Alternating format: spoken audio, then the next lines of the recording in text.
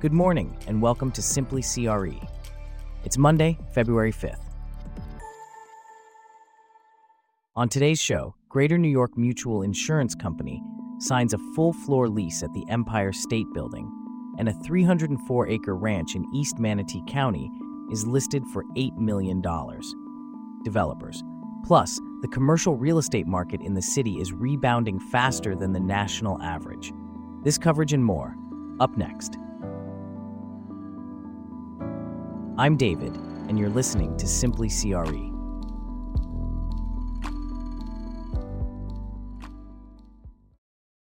We start off with an update from the Empire State Realty Trust.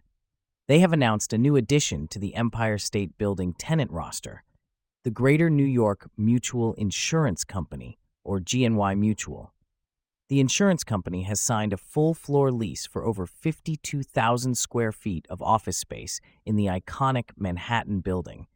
Here to discuss this further is our correspondent, Celeste. Can you tell us more about this new tenant and the Empire State Building's tenant roster? Certainly, David. GNY Mutual is joining a prestigious list of tenants in the Empire State Building, which includes companies like LinkedIn, Unifarm, and Skanska. Other recent additions include engineering firm STV, contract furniture manufacturer OFS Brands, and tech and management company Capco. The Empire State Building is a historic structure, but it's also known for its high-tier office space. Can you tell us more about that? Absolutely.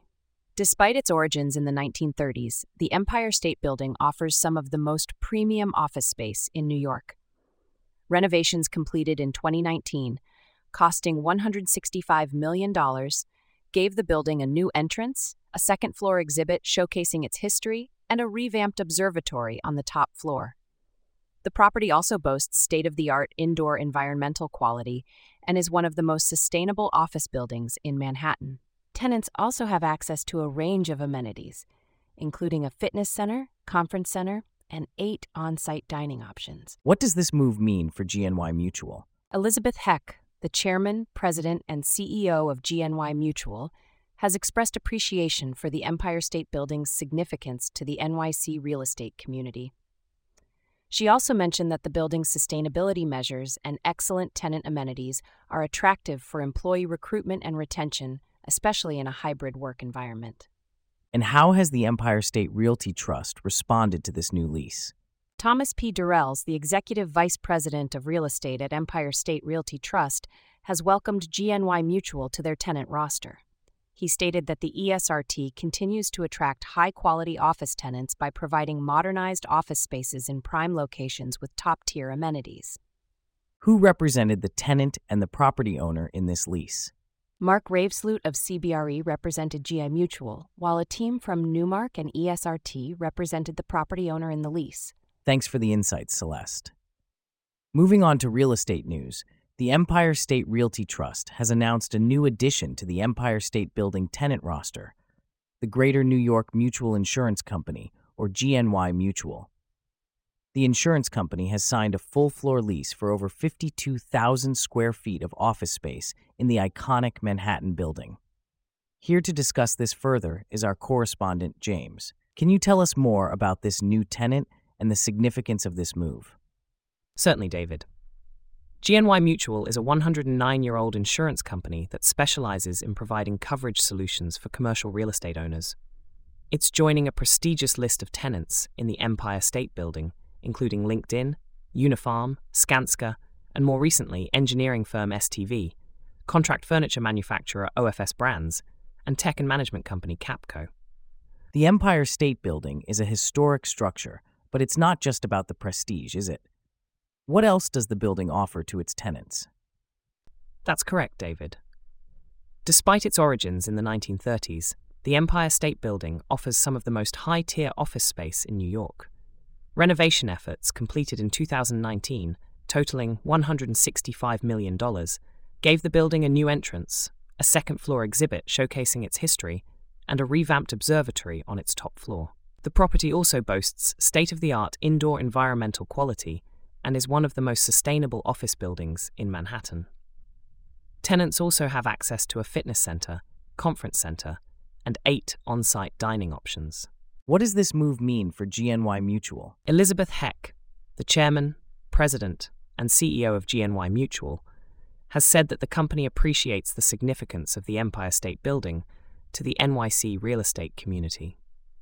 She also mentioned that the building's industry-leading sustainability measures and excellent tenant amenities are attractive for employee recruitment and retention, especially in the context of their hybrid work environment.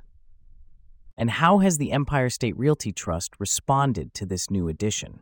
Thomas P. Durrells, the executive vice president of real estate at Empire State Realty Trust, has expressed his pleasure at welcoming GNY Mutual to their tenant roster.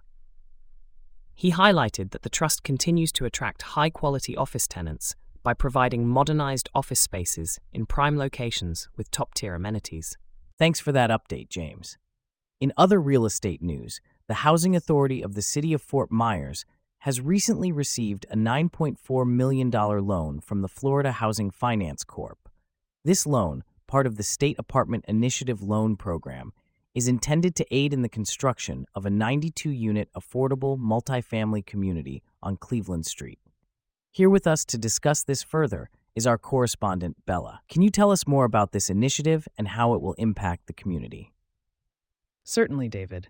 This complex is part of the Greater Dunbar Initiative, a $97.8 million revitalization of the Southward Village public housing community. The Housing Authority plans to increase resources, amenities, and economic opportunities in the community. Along with the apartment complex, there will be 375 new mixed-income apartments, with 159 reserved for current residents. That's quite a significant development. Moving on, we also have news about a recent property sale in Naples. Can you tell us more about that? Yes, an 8.8-acre property on Henderson Creek Drive, known as the Oasis Mobile Home Park and the Kenyon Mobile Home Park, has been purchased by a group of investors for $3.25 million. The previous owners were Ben S. Moore Jr. and BMS and Sons. For now, it will continue to operate as a mobile home park. Interesting. Now, there's also been a change of ownership for America's Car Wash in Ruskin. Can you share more details? Indeed, a Canadian investor has purchased the car wash for $3.1 million, which is about $825,000 less than the previous owner paid in 2022. The new owner bought the property through an LLC named Ruskin Investment, based in Mississauga, Ontario. There's also news about a bowling alley sale in Brandon. What can you tell us about that? Oakfield Lanes, a bowling alley that opened in the 1980s, has been sold to Pin Chasers. The new owners took over on January 1st. This is Pin Chasers' fourth bowling alley in the area. They paid $2.92 million for the land. And finally, there's a significant piece of farmland up for sale in Manatee County. What's the story there? The 304-acre Montgomery Ranch on State Road 70E in Mayaca City is on the market with a listing price of $7.91 million. The property is being marketed as an ideal opportunity to build luxury ranchette-style homes, cracker cabins, or a smaller lot, luxury homes along with a possible clubhouse. That's certainly a significant development. Lastly, there's a potential increase in impact fees in Manatee County. Can you tell us more about that? Manatee County commissioners are considering increasing impact fees collected on projects. The goal is to collect 100% of impact fees recommended in a 2015 impact fee study, rather than the 90% that has been collected for the past 9 years. The fees are earmarked for projects that place a burden on infrastructure and address demand for roads, law enforcement, and parks that come with population growth. Thanks for joining us, Bella. Now, let's shift our focus to the commercial real estate market in New York. In the wake of the COVID-19 pandemic, many predicted a grim future for this market as office buildings emptied out. However, new data suggests a remarkable recovery is underway. According to real estate technology platform View the Space, demand for office space in the city rose by nearly 40% in 2023, reaching 75% of pre-pandemic levels. This is significantly higher than the nationwide demand, which stands at 55% of pre-pandemic levels. Here to delve deeper into this topic is our correspondent, Michael. Can you tell us more about this recovery? Certainly, David. The data indeed paints an optimistic picture for New York's commercial real estate market. The 40% rise in demand for office space in 2023 is a significant rebound, especially when compared to the nationwide figures. It's a clear indication that businesses are returning to the city and that the office culture is regaining its footing. What factors do you think are contributing to this recovery in New York, especially considering the nationwide demand is still lagging? There could be several factors at play here. Firstly, New York City has always been a major hub for various industries, including finance, media, and technology. As these sectors recover from the pandemic, it's natural for them to gravitate back towards the city.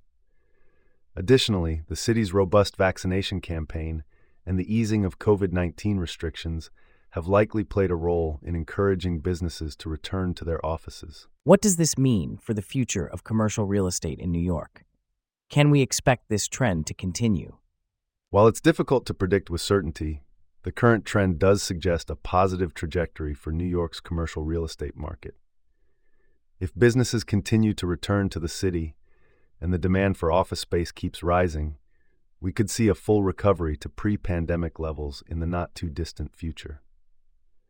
However, it's important to note that the situation remains fluid and could be influenced by various factors, including potential future waves of the pandemic or changes in work culture. Michael, your insights are always valuable. Thank you for sharing. And with that, we wrap up our stories for today. Thanks for listening to Simply CRE. We'll see you back here tomorrow.